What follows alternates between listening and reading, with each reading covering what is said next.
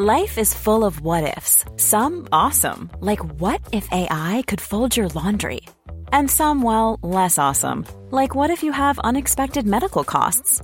United Healthcare can help get you covered with Health Protector Guard fixed indemnity insurance plans. They supplement your primary plan to help you manage out-of-pocket costs. No deductibles, no enrollment periods, and especially no more what-ifs. Visit uh1.com to find the Health Protector Guard plan for you. Everyone knows therapy is great for solving problems, but getting therapy has its own problems too, like finding the right therapist, fitting into their schedule, and of course, the cost. Well, BetterHelp can solve those problems. It's totally online and built around your schedule. It's surprisingly affordable too. Connect with a credentialed therapist by phone, video, or online chat, all from the comfort of your home. Visit BetterHelp.com to learn more and save 10% on your first month. That's BetterHelp, H-E-L-P. Why don't more infant formula companies use organic, grass-fed whole milk instead of skim? Why don't more infant formula companies use the latest breast milk science? Why don't more infant formula companies run their own clinical trials? Why don't more infant formula companies use more of the proteins found in breast milk? Why don't more infant formula companies have their own factories instead of outsourcing their manufacturing?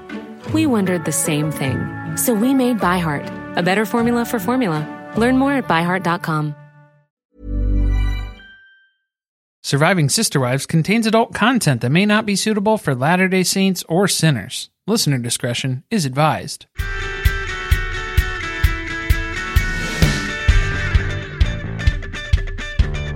Hello and welcome to Surviving Sister Wives, the podcast where a monogamous couple drink heavily while recapping Sister Wives on TLC. I'm Corey.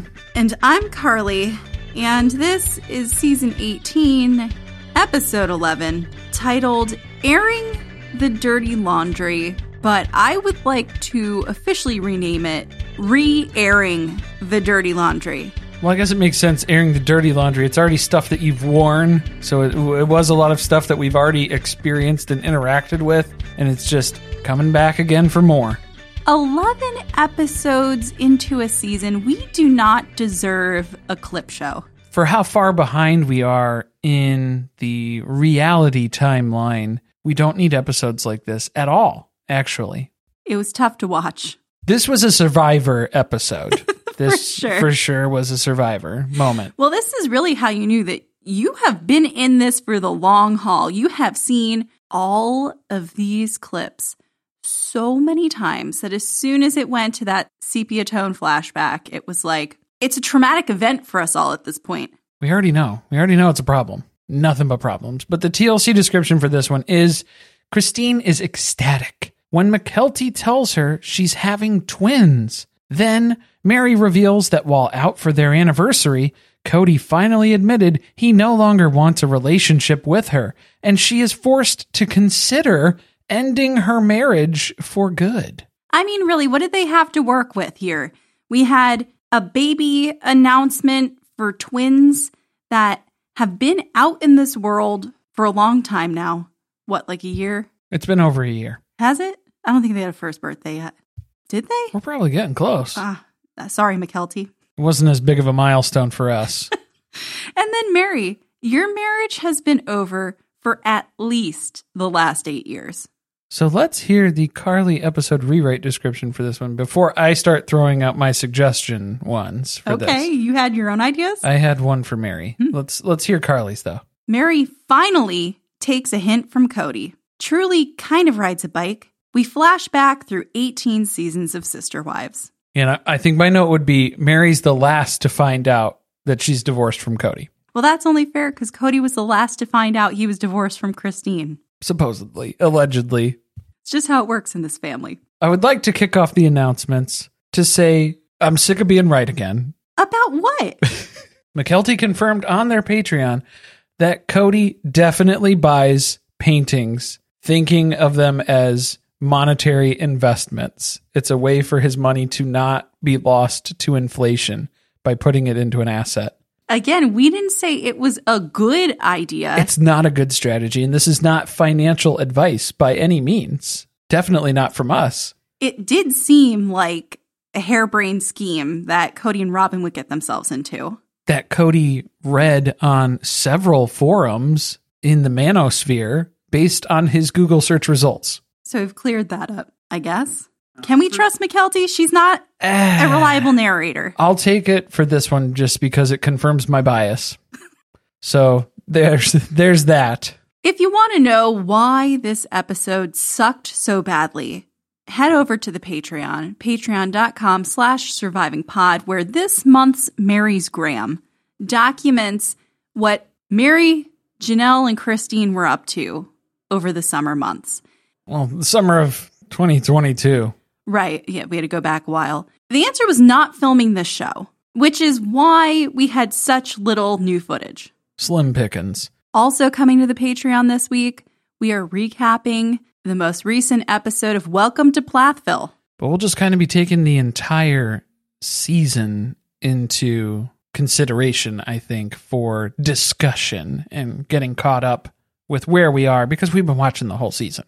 And spoiler alert, Ethan and Olivia have finally publicly called it quits. They announced it on Instagram last week, so we will have a lot to say. I'm surprised it wasn't a People magazine exclusive. That's normally how they do it on Sister Wives. Shall we get into the episode? Oh, yeah, I guess so. So remember Christine and Janelle talked last week?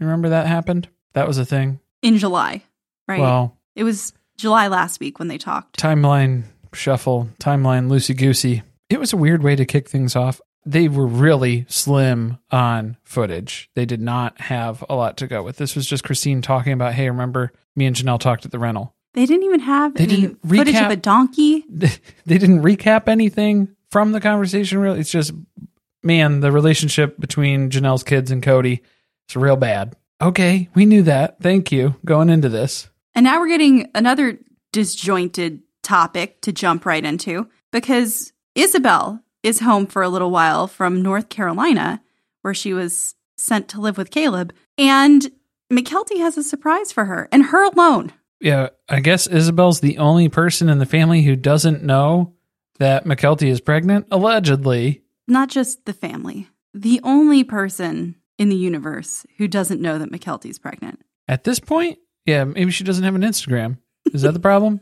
She has not been subscribing to Tony and McKelty's Patreon. She's not hip to this jive. This was a lot of fake reactions. A lot of, oh, wow. Well, McKelty literally just yelled, so I'm pregnant. It wasn't addressed very formally. No, because she cannot act. But I will give it to her, though. At least she sped through it, so we didn't have to watch another 3 minutes of it. Rip that Band-Aid off. So that was good. They can't flash back to this footage. It's going in the bin. No, you needed your closed captioning on to even understand what she said. Caught it, yeah. It happened so fast. Flew right by. So a lot of fake reactions, but then it leads to real reactions because McKelty is then showing Christine the sonogram photos, which that's when it's discovered there are twins in there. She's got twins going on. That's exciting, I guess, except for Avalon. I don't know if she knew this information, but she refuses to stop double fisting bagels while everyone else is hugging each other and screaming about twins. She's a girl after our own heart. And wondering how this happened. Well, I don't understand how we couldn't get a JPEG, a digital version of the sonogram. We just had to hold up the printed picture of the sonogram in front of the camera and then freeze frame and zoom in on that, and it was just a blurry mess.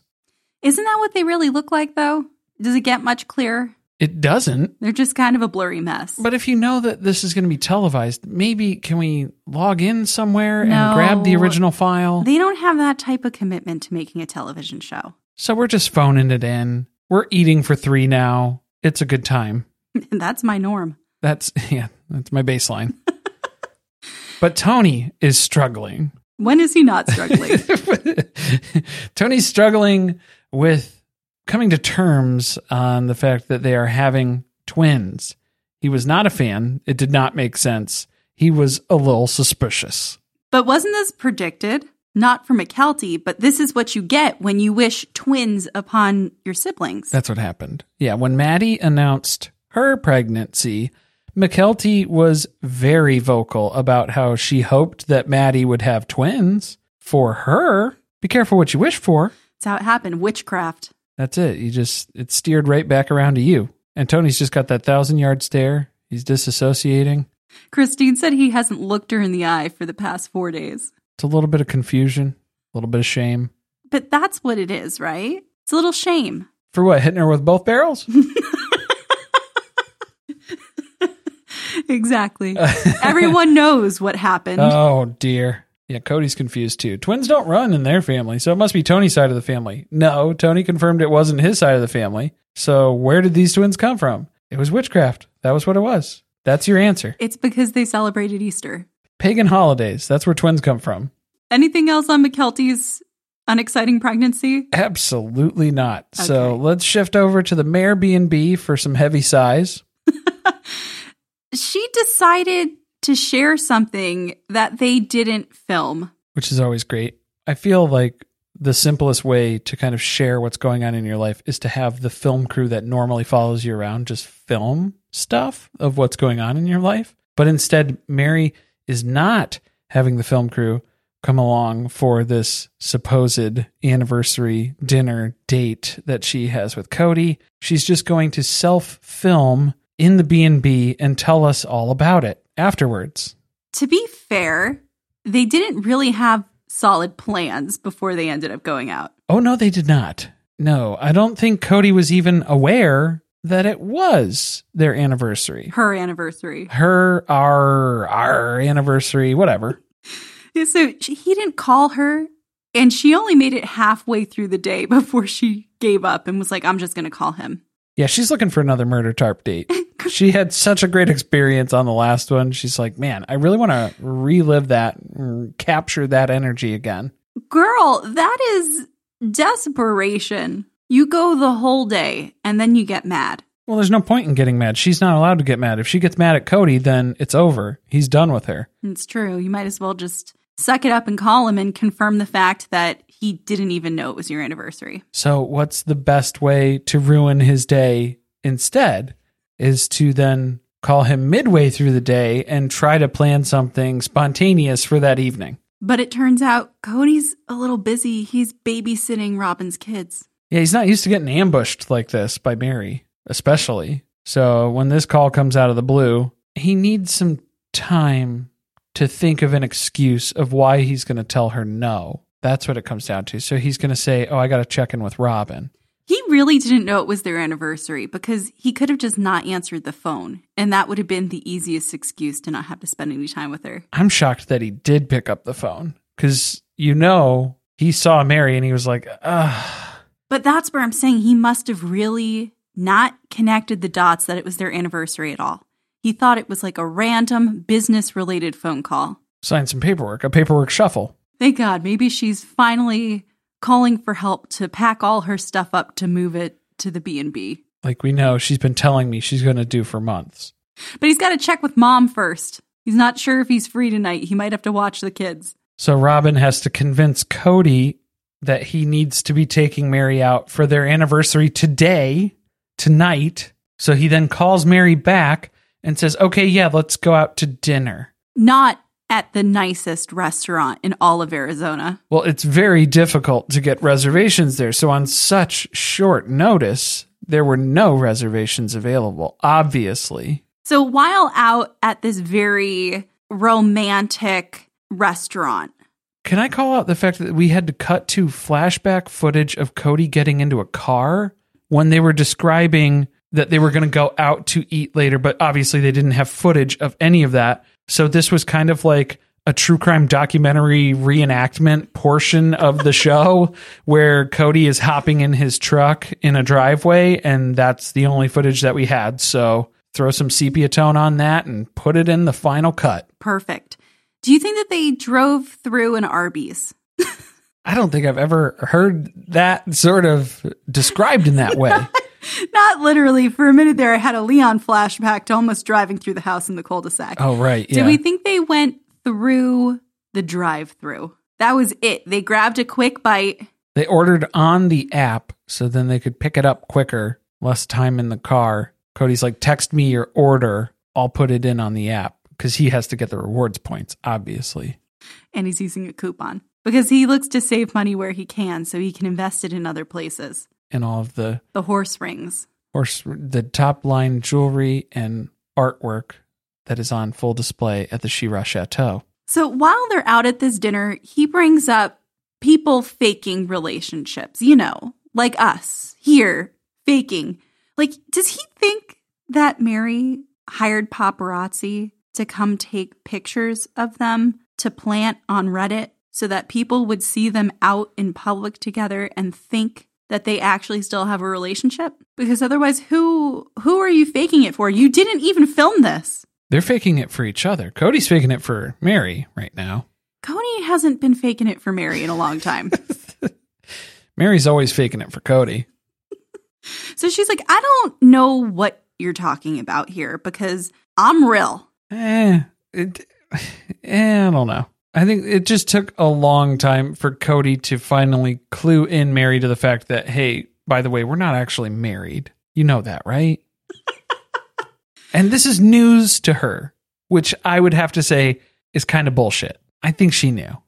Okay, so then that plays into the theory that Mary and Cody have been pretending that there's some potential to reconcile their relationship for years now, just to keep the show going. I almost feel like this anniversary conversation happened, but not on this anniversary. It happened like the first anniversary when they moved to Flagstaff. So I thought that too, until I digged through her Instagram. And I found a post from about a month later in May 2022. It's a very long, rambling empowerment statement by Mary Brown. Like she tends to do. But part of it struck me because I felt like it was a direct response to what he said at this dinner. Because not only does he tell her, like, look, we don't have a relationship, you know that, right? He then tells her that he doesn't want his life to intersect with hers. He has no interest in that. I think he said he didn't want to insert himself into her life, which I don't think there was any insertion of anything going any direction. You're right. He was a lot more direct about that. I read, quote, from Mary's Instagram, I am attracting who wants to be on my life path with me. I am welcoming friends and cheerleaders and mentors and all the amazing people who vibe with me and want to do life with me. It just feels a little too on the nose, which made me think that maybe this actually did happen. I feel like maybe it happened a while ago, and then this was just the first time that she was then speaking out about it. Definitely after seeing that tell-all footage. So that's what I think actually happened. I feel like they had this conversation on their anniversary, April 2022. She let it fester, and she made that Instagram post. And then I think she kept things quiet, like he asked, which we'll get to in a little bit. But after she saw the things he said at the tell-all about her, that she was like, oh, fuck no, I have a right to tell my side of the story. And she went back to the B&B and recorded this little thing. So this could be a little further down the road, but it's just being dropped in here, and they just so happened to conveniently not have any footage of that actual conversation that took place. It does make you wonder, though, like, how dense is this woman if this was what was needed to wake her up to the fact that they don't have a relationship, they're not married? Because we have all been seeing that play out for years. Well, Cody's trying to explain this away, that therapy didn't help them. Obviously, Nancy couldn't save this. So Cody just gave up. And I think it was on their, 25th wedding anniversary? That wasn't so great because Mary wanted a break. It was during the catfish dark times. Why don't they say catfish anymore? We've already heard that enough. I'm just glad in a clip show, we didn't get any footage from catfish. So that was nice. That's what I'm saying. We went back in time and watched almost every important moment that ever played out in the show, but we didn't have a catfish scene? No, but this was Cody's excuse. That's what he's sticking to, is that Mary kicked him out when she said, hey, maybe take me out of rotation for a minute because I'm really stressed out and I'm kind of overwhelmed and don't feel safe to continue doing this, working on our relationship in this way. So she did ask him to stop coming over for a certain period of time, but that wasn't her moving all of his stuff out the way that Christine and Janelle did. I did like that she called that out. I didn't put his shit at the curb. It's I didn't put it in not- boxes in my garage. It's not moving him out. It's not kicking him out. It's not saying, I never want you to come back again. It was just, hey, can we pause this so I can take a little breather here and spend some time on my own to sort through my own issues. That was perceived to Cody, at least how he's rewriting history now, as the defining moment where their relationship completely ended for him. On her terms. On her command. Mm-hmm. Not him. Don't blame him. It was all Mary. Small details are big surfaces. Tight corners are odd shapes. Flat, rounded, textured, or tall. Whatever your next project, there's a spray paint pattern that's just right. Because Rust-Oleum's new Custom Spray 5-in-1 gives you control with 5 different spray patterns. So you can tackle nooks, crannies, edges, and curves without worrying about drips, runs, uneven coverage, or anything else. Custom Spray 5-in-1. Only from Rust-Oleum. Hey there, it's Michelle Norris. I'm host of a podcast called Your Mama's Kitchen. When I travel, I'm usually looking for a way to find a taste of home when I'm not at home. And one of the things I love to do when I am at home is entertain. And Airbnb allows me to do that. When I was in California recently, I rented a house that had a great kitchen. And when we were sitting around the table, we were all thinking, we're in someone else's house. Someone could be in all of our homes as well. If you have a home, but you're not always at home, you have an Airbnb. Your home might be worth more than you think. Find out how much at airbnb.com/host. We can take a brief pause from the B&B and we're going to head back to Christine's house for a conversation that we all are tired of listening to about home births, midwives, and how polygamists don't like hospitals. It's more flashback footage. It's every single birth scene that we've ever experienced on this show. It's terrible. But we had one good piece of news. The midwife told McKelty, I don't do twins. We're not going to be doing that here. So you're going to have a doctor deliver them. And Tony's all on board for that because he didn't even like the home birth last time anyway. It was too scary. It was too intense. So we're going to call the best in the biz, obviously. We're going to call Dr. Bean. Not to be confused with Mr. Bean. Who apparently is fluent in Swedish. Okay, that's good to know, I So guess. I hope that Tony and McKelty are on Duolingo and learn a little Swedish before they go in there, especially if we have to watch it. How much fun would that be? I think McKelty's just going to be speaking mostly in guttural noises, that's what we got in most of the flashback footage, like she was trying out for a metal band. Hey, maybe she has a future in it. I'm not saying it was bad. I'm saying it's got potential. But Dr. Bean, this guy, PhD Bean, is the guy who delivered Truly. So that was Christine's doctor for when Truly was born 12 years ago. See, he's got another 12 years of practice at this. So he could probably catch those twins popping out of there, right? I hope so. As long as the third one doesn't show up, I think we'll be okay. But the hospital, not so sure about it.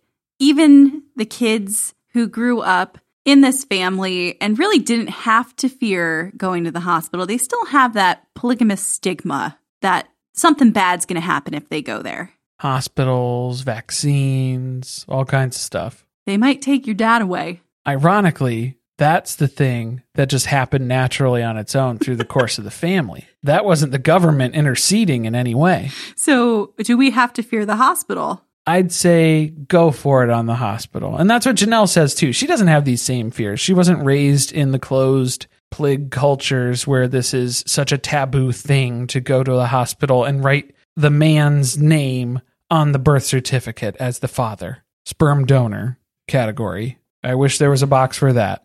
They do a really poor job of segueing Christine into talking about Robin out of nowhere. Well, I loved this part because this is very clearly Christine worrying about this interaction because she knows McKelty is close with Robin.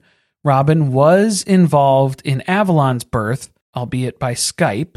She was not there in person. She's a big fan of Zoom. She loves it. Yeah. To be fair, if she watched a birth on Zoom, why couldn't they open Christmas presents? I think that's Robin's case. Yeah, that's her stance. She experienced these things via Zoom. What's another Christmas?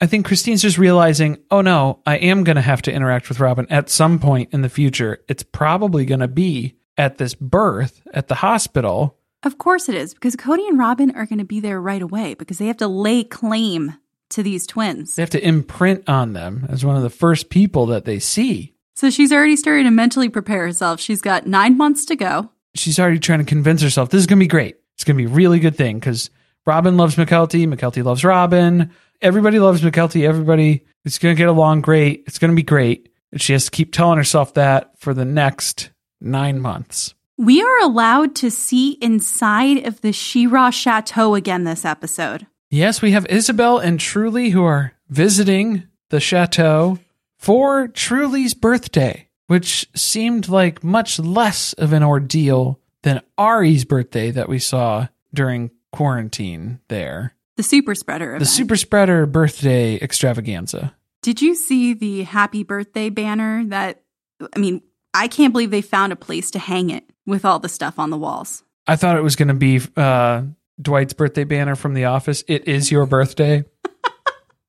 Not happy birthday, no celebratory, just very factual. I did notice it looked like a lot of things that were hodgepodge together rather than Ari's very well-coordinated unicorn party. There was a theme. I didn't see much of a theme at all here. But Cody's burning chicken on the grill, so it's just like old times.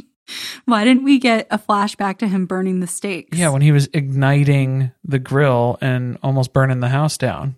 That was before the kidney failure event, wasn't it? That was that trip. It was the same weekend. Yes, because that was when he grilled one night to feed everyone for the entire week. I mean, to be fair, he was going to be in the hospital. He didn't know that. He was going to have to put somebody in the hospital first, and he was trying. Robin is really happy to celebrate Truly's birthday, though, because of the fact that she is the only OG kid who doesn't have any memories pre-Robin. Yeah, so that's pretty cool. Again, Robin was able to imprint on her pretty young. I don't think it worked on Truly. I don't think so either. But I don't think Robin's going to be hosting too many more birthdays based on how she reacted to Truly turning 12. I don't think she trusts teenage birthdays, especially for Truly, who's probably going to start getting witchy powers in her teenage formative years. It does happen on the 13th birthday. Yeah, so I think Robin's done after this one. None of Robin's kids have actually reached the mature age of 13 yet. Right, they're all stunted. They're around 9 to 12. We haven't gotten there yet. Truly will be the first one. Isabel is here as well, but I can only assume that she is here in some supervisor type capacity because she doesn't look like she's having a good time. I wouldn't be. It was very quiet. It was very awkward. It was just interrupted by just some veiled awkward silences broken by the occasional cough that was being heaved around by Robin's kids, and it's grossing me out a little bit. I was going to need some hand sanitizer, maybe some fresh air. Can we mask up at this thing too? You got to know, did Christine's house really have COVID yet? It's Robin's house has had it. Maybe twice. So if I was Isabel, I'd be sweating bullets in here. She's standing on the opposite side of the island from Brianna. They both have their arms crossed. They will not look at each other. It was very uncomfortable. And it makes me want to see the Christmas exchange texts even more. It's where Cody has to give us his 2 cents, where he's worried about the undertones, about, not trusting his daughters. He doesn't trust them. He doesn't know if he can say things around them. Meanwhile, Isabel is just completely uncomfortable the whole time. And do you think maybe it had something to do with some of the relationship strain from COVID and that major surgery that you kind of bailed on her on? It's like he forgot that ever happened. It didn't. He wasn't there for it, so it didn't happen. I could not believe when he said there's a strain that then he turned it into how he can't trust his kids. versus there's a strain and my kids feel uncomfortable. It's I feel uncomfortable. Yeah, he doesn't trust them, but Isabel has to clarify, oh, don't worry, our relationship has never been great. It's been very rocky forever, as long as I can remember. This is par for the course. So she's not too worried about it, but you could tell she's not having a great time. So then this is where we get hit with a bunch of flashbacks, because then Cody starts going down memory lane of how this could have been proved, how he could have avoided all of this weird animosity between him and most of his children. Maybe if we had built Biggie Housey.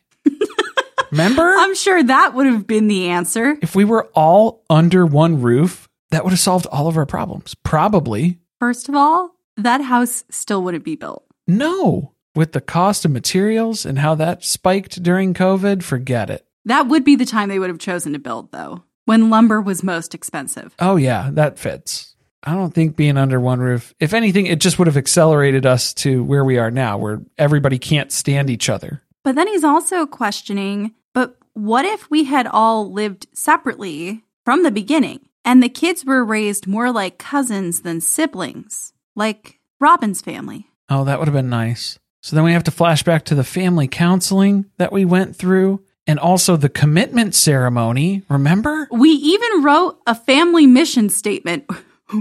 We remember it took a whole season. It took an entire season. They worked so hard on that. But I love how this is all centered around Cody's identity crisis. This is him trying to figure out what his life is like, because they basically ripped their family mission statement to shreds and threw that out the window. I think Christine literally ripped it to shreds. Where's Christine's copy of the family mission statement? I would love to see, her big picture of it. She took that thing back to Kinko's. It's in an incinerator somewhere. It's a fire in a barrel. Another issue that they have is they have no faith community to connect to. No church in Flagstaff. Flashback to the purity talk? Okay, that's where I felt like the producers, the editors, are you in on the joke? Do you know that the flashbacks are funny at this point? I mean, I get it was a Sunday service, but they were complaining about how they didn't have a religious community in Vegas. So why are we going to flash back to Vegas? I guess because that's the last time they pretended that they had any type of religious gatherings as a family. Yeah, they used to do Sunday service, but now they're just Chick-fil-A, closed on Sunday. They had other scenes from having service together that could have not been Robin's purity talk, but that's what they went with because they know that's an oldie but a goodie. It's an audience favorite. The producers were like, hey, if you guys need any other reasons to hate Robin, here's a good reminder. Go check this one out if you haven't seen it already. And now Cody can't even join the mainstream LDS church because of these bitches he married. He's an outsider. He's a loner, a rebel. You don't want to get mixed up with a guy like him. So they tricked him into marrying them, or literally forced him against his will to marry them. And now he's not going to be able to join the church again. So it was about this point in the episode when I realized, oh, this is definitely a clip show. It's not just flashback heavy. This is essentially what we're doing. There is no other footage. It's all flashbacks because we're showing Maddie's wedding where Cody officiated. They didn't show the best part. Yeah, they didn't show the Clint Eastwood lines. Or the many notebooks that he carried around. Or when he forgot to actually have them exchange the rings. Exchange rings. Kind of a big part of the marriage ceremony, probably. There was a lot that they could have chosen for that. So I was a little disappointed, but... Which one would you have picked? I would have done the rings. Okay. That he forgot the rings. I think I would have gone with the Clint Eastwood quote at the beginning. Because it made everyone uncomfortable. Well, I think this just leads very well into... I think either one of those clips would have tied in better to the next piece that we're talking about, which is, if we're showing footage from Maddie's wedding... Have you talked to Maddie recently, Cody? Turns out Maddie is icing him out. It's been a while. Wow. So the golden child is no longer. This explains how McKelty and Tony moved up the ladder to become Cody and Robin's favorite. And I'm reaping all the benefits. But yeah, this was during the breakup with Christine. Maybe it might have been some COVID stuff, but I'm pretty sure it's Christine's fault. The fact that Cody goes straight to it was right in the middle of the divorce with Christine. That is not why she stopped talking to you. No. If you asked her, if you got a hold of her, because he said Maddie stopped reaching out to him, have you ever reached out to her then? Is that always just on the responsibility of your children to call you? Okay, here's a theory. Maddie and Christine and Janelle all started selling Plexus together around this time. And they're spending a lot of time traveling together. He is probably shitty that Maddie is part of this group. So he can't trust her, so he's not going out of his way to contact her. Of course not. She's too close to the enemy. So I love how Janelle just outright confirms, no, it's because Cody's acting like a dick, and that's why Maddie hasn't called him. That's the reason. Pretty simple. She doesn't know this man, and she doesn't know how to interact with the person that he's become.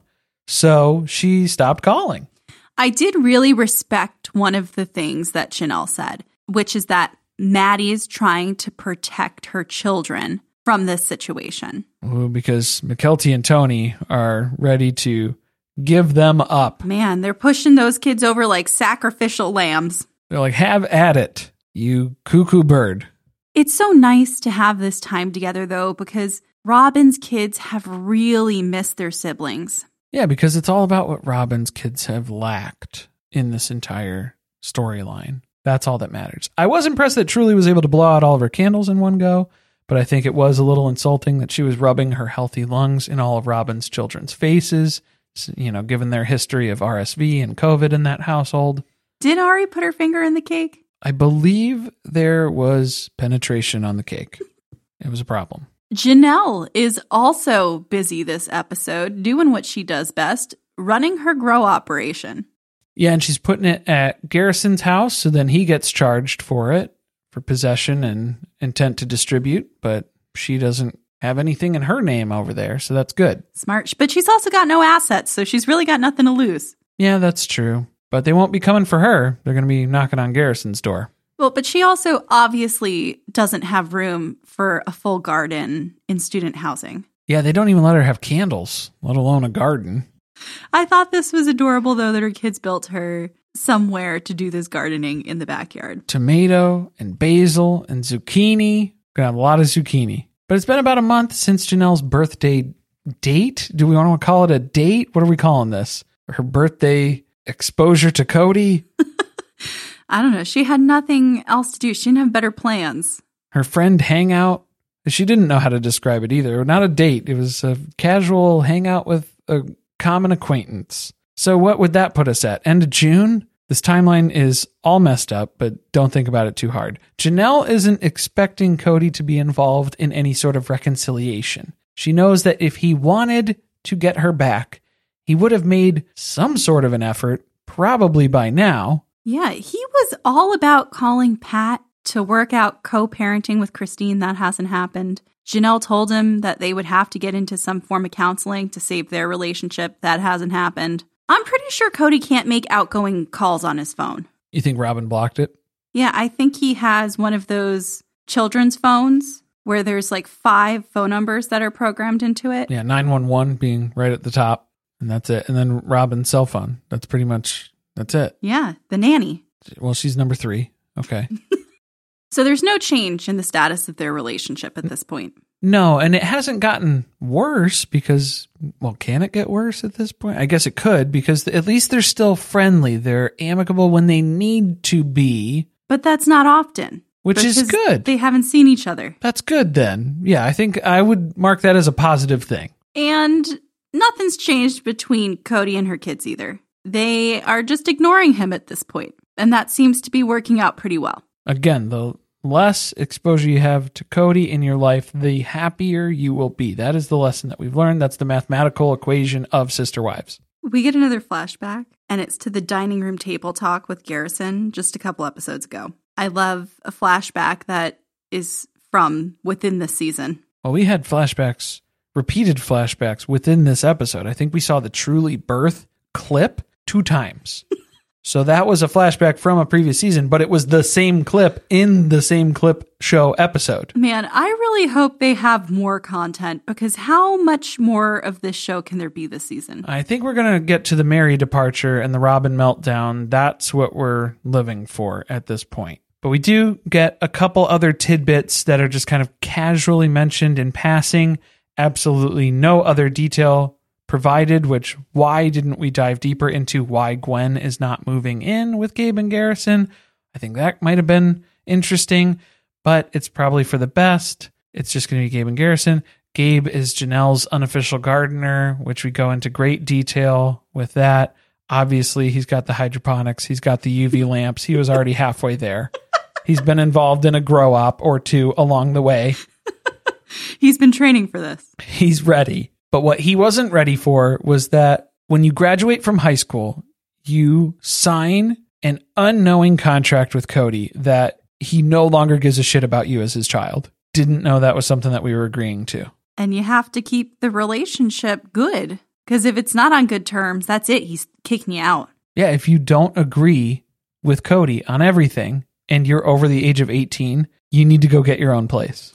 So then I guess that explains why Robin's kids are still allowed to live in his home. Yeah, because they just blindly agree with everything that he says. Sure. Yeah, so that's how you get to stay. It's a pretty sweet deal. It's a pretty nice house to stay in. I was going to say, is it a sweet deal? Because I feel like they're trapped at this point. On the surface, it's a pretty good idea, but I would say that they are definitely stunted when it comes to this stuff. I feel like Gabe and Garrison are definitely in a better spot when it comes to adulting. They've been given more of an opportunity to kind of become independent because they've been forced to be independent, much like Janelle had to be independent. But is that good or is that bad? Maybe a little of both? It's bittersweet. Maybe it would have been nice if there wasn't so much trauma associated with it. Yeah, I think that's the hard part, is that there's so much other baggage that comes along with it too. But if there is no investment from Cody's side, then there's not going to be a relationship. I guess you could say Cody reaps what he sows, if we want to put it into gardening terms and keep that theme going. All right. They're going to have you start writing the episode descriptions. Oh, God. I hope not. This is only the beginning for Janelle, though, because little did Gabe and Garrison know, her dream is still to run a small-scale grow operation on Coyote Pass. She didn't say what it was, but just plants, because she is a green witch, and that's where her powers are attuned. This is a very witchy episode. You can tell we're recording it before Halloween. It's right around Halloween here. Fits right in. But she's getting worried if they're even going to be able to pay off the land to have the ability to put anything on it. No, because she sees them buying these paintings and these horse rings. And Cody's just so annoyed that Janelle keeps asking nonstop about paying off the land. But he doesn't see her helping out. She's not writing any checks. Is she? I feel like she's probably contributing more to paying it down than Cody and Robin have. Isn't she one of the top sellers at Plexus? I feel like that's a good place to start. Not that I'm condoning the way she makes money, but she's making more money than Robin, that's for sure. That is for sure. And I feel like this is where Cody has to realize, oh man, this is why he's going to miss Mary so much. She was the cash cow. Cold hard cash. Man.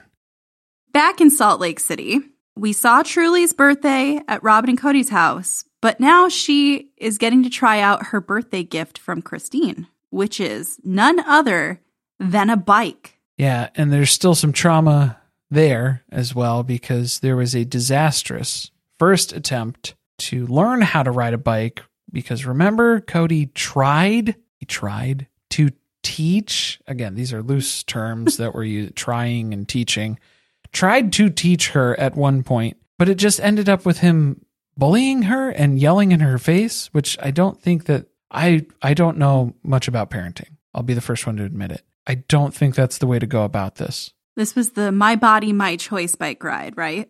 And there's no crying in baseball, even though we're not playing baseball, we're trying to ride a bike. So we are here to try to make that wrong right by gathering everyone at Christine's house to come gawk at Truly as she gets on this bike. So we've got Isabel, we got Mitch, we got Aspen, we got Peyton, which you might as well have invited Cody. At that point, it's kind of same diff. And this is where Truly has to let us know, man, I wish that I had just learned how to ride a bike when I was 5. And it's like, yeah, that's the time to do it. But you missed that window. So 12 it is. She is setting realistic expectations for herself. She's expecting this isn't going to be a one and done situation. It's probably going to take 5, maybe more than 5 days to learn how to ride a bike. But don't worry, we have a great support system here. Everybody is here to bark their own individual experiences at you and try to tell you 15 different ways of how to approach riding this bike. And Christine is really excited to show us how different she is from Cody. That she is not here forcing Truly to ride the bike today like he did. She's just here backing her up and doing something that she wants to do. You didn't have to drill it in so hard because we got to watch the flashback. A couple of folks in the Discord were pointing out this seems like kind of a Christine requested sort of scene that we're experiencing here. She obviously knew that Cody's bike teaching experience with Truly was absolutely terrible. So let's have a good one and really show him up. Yeah, that's what I feel like this is. It's let's draw the comparison of my parenting versus Cody's parenting while also demonstrating how important it is that she has this community of family members around her here to encourage her. That's the reason we moved. So thankfully Mitch is here. He's the only voice of reason in this entire experience today because Truly's made it abundantly clear we're not letting go today. That's for another day, not today. So whoever's going to be walking behind me will be keeping the hands on the bike. They never got to that point, did they? Nobody let go of the bike. But did anyone hold the bike? It was a lot of Truly just tiptoeing. Payton was holding the bike initially. I think he was trying to take the lead, but Truly wasn't really feeling it. Probably felt a little bit too much like her experience with Cody. A little too similar. Yeah, it just hit a little close to home. So now Mitch is showing her. She's still a little freaked out with just the little moves. She's teetering back and forth. There's no training wheels on the bike, which I feel like that's usually where you start.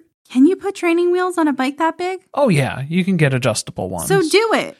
So do that to start. And then guess what else you can do? You can take one of the training wheels off, and then you kind of get used to balancing if you do go the other side. So if you take like the right side off. Wait, are you an expert? I'm just saying, like, that's what the training wheels are there for, is you raise them up higher and higher. So then that way you can you wobble, but you don't really realize that you're riding yourself. You wean. Well. You're balancing yourself. Yeah, that's something else that happens at Christine's house, but that's unrelated. No, yeah, you wean yourself off the training wheels. That's kind of the design and how that's supposed to go. So I don't know why we're jumping right into just, here's your 2-wheel bicycle, goodbye and good luck. But Mitch is starting her off slow. We're not even going to pedal. Pedaling is complicated. Let's just get used to being on the bike and moving with the bike. Let's walk with the bike. The peanut gallery is still going nuts. Everybody's still trying to yell out all their advice. And Mitch says the most succinct thing I've ever heard on this show, which is Truly needs less voices right now. She just needs to do it, which I think was fantastic. I loved that about Mitch, and I'm excited to get into more about knowing him deeper in season 13, which we will review when the rewatch starts back up after this season. I just realized that Phoebe on Friends had training wheels on an adult-sized bike, so I guess it is possible. Yeah, and this isn't even an adult bike. No, it's a kid's bike. Yeah, it's a kid's bike. It's made for that. The walking is enough for her today. I think that's good. Yeah. She's still afraid of falling. That's the biggest thing for her as a 12-year-old kid, because, yeah, if you were 5, you wouldn't be thinking about falling. You would just fall over. It would happen, and you'd be like, oh, I guess I fell. That's something that happened. You don't anticipate danger as much. No, yeah, and you're good. And your bones are made of rubber, basically, so you bounce right back. I was half expecting Christine to just go over and push Truly off the bike. Just let it happen. Just, if you're afraid of falling, here, you fell one time. You're fine. Look at that. I guarantee she would break her arm and have to go to the hospital. Yep, that's exactly what would happen. And so you can't do that. That's a risk you take. Yeah, forget it. If Cody found out that she pushed Truly off the bike, that would be the end of it. And there goes your 50-50 custody. It's now 100% at She-Ra Chateau. I don't think that this bike made it out of the garage again. Yeah, that 5-day window, I think, we're closing in. I hope we kept the receipt. It's not looking good. Mary is still at the B&B telling the story about her anniversary. Yeah, when she was coming to terms with Cody's rejection. And honestly, at this point, I thought they were going to flash back to her earlier this episode telling us the story again, but they didn't do that. Thankfully, I'm sure they thought about it, but they decided against it. She feels really betrayed because Cody spent years convincing her that they'd be together forever, that he loved her and he always will. But now he's breaking all of these promises that he made to her. Well, look, Mary used to be a little neurotic. She used to have these doubts, these fears. And Cody was always very good at reassuring her that no, there's commitment here between you and me. They should have asked him about that. I feel like he would have denied it. I want to get his take because he tells Mary that he never even loved her, that he was just saying all that stuff because he was trying to affirm it to himself. Maybe if I say it enough, I'll actually feel it. And to calm her down. That's the other main takeaway here is just keep Mary at a sane level. And this is all really inconvenient because, as we know, their wedding vows are an eternal covenant. And now Mary has to decide, not only is she going to stick around with this guy who doesn't want anything to do with her now, he's not going to want anything to do with her throughout eternity. And I would give everything I own. They didn't flash back to that, right? What was that? Oh, that was the song that Cody sang to Mary on their wedding day? Oh, did he have a guitar? No, he didn't go full Ken. Oh, should we talk about the wedding fashions? There was a backing track. Oh, yeah, it was the white. The white on white. White on white. Well, it is Cody's day. It's his day. So I think he deserved to wear white, didn't he? This was the most, in my opinion, shocking part of the whole reveal was Mary starts using some kind of like fluffy language to explain it, but it sounds like she asked Cody if they were going to film about the end of their relationship and therefore ultimately make it public. I think this was where I got the suspicion that this conversation had to have happened a long time ago because they haven't really filmed much together at all since she's been in Flagstaff. I mean, granted, COVID is in there. That's in the mix too. But that was where I started thinking back and I was like, man, they really did not have any dynamic between them. Was it the murder tarp date where they actually had this conversation the first time? Do you like corn? You like corn? That was it. That is about as heated as it gets now. Well, the big thing is he told her, no, let's not make it public.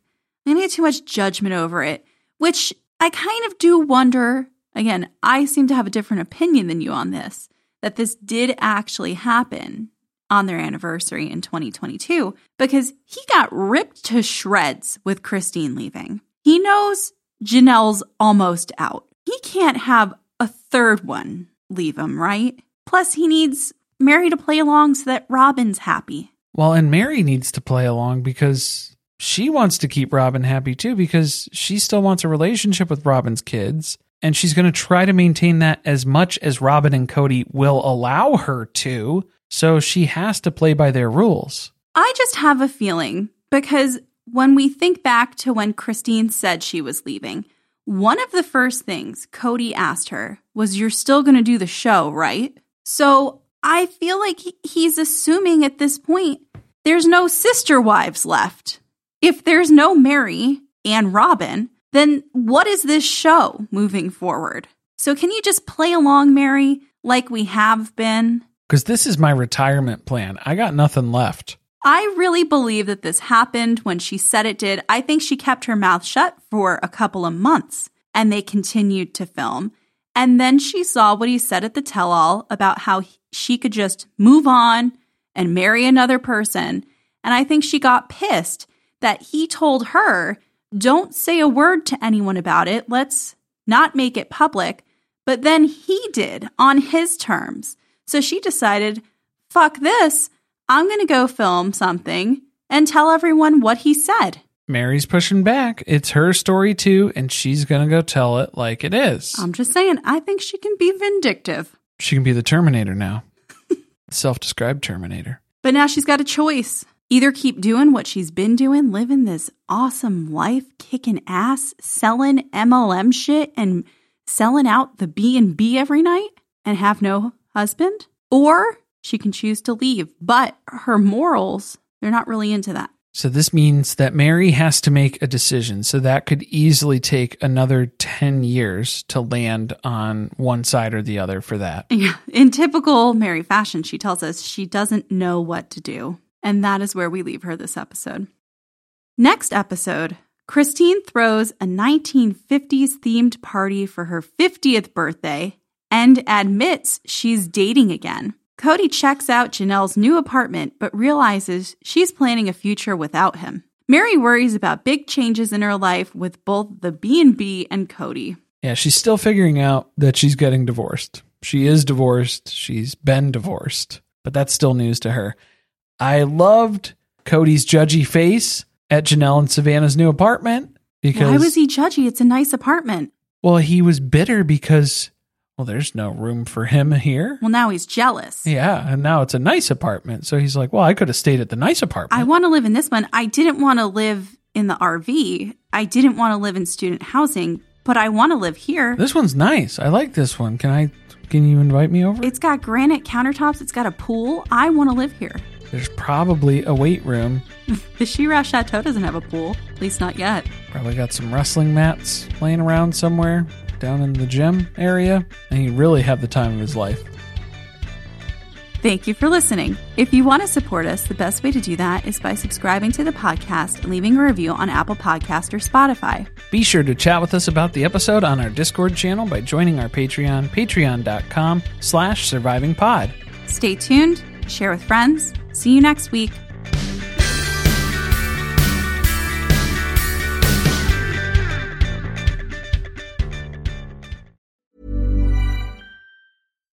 Why don't more infant formula companies use organic, grass-fed whole milk instead of skim?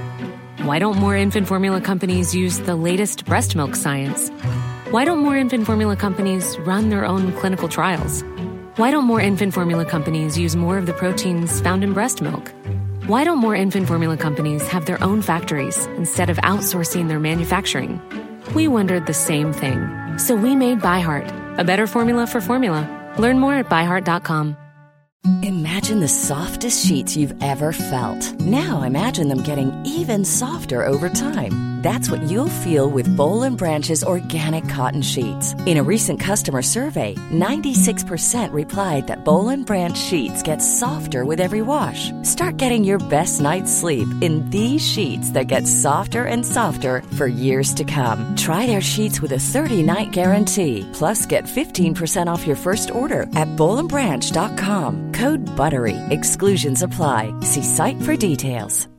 Hi, I'm Daniel, founder of Pretty Litter. Cats and cat owners deserve better than any old-fashioned litter. That's why I teamed up with scientists and veterinarians to create Pretty Litter. Its innovative crystal formula has superior odor control and weighs up to 80% less than clay litter. Pretty Litter even monitors health by changing colors to help detect early signs of potential illness. It's the world's smartest kitty litter. Go to prettylitter.com and use code ACAST for 20% off your first order and a free cat toy. Terms and conditions apply. See site for details.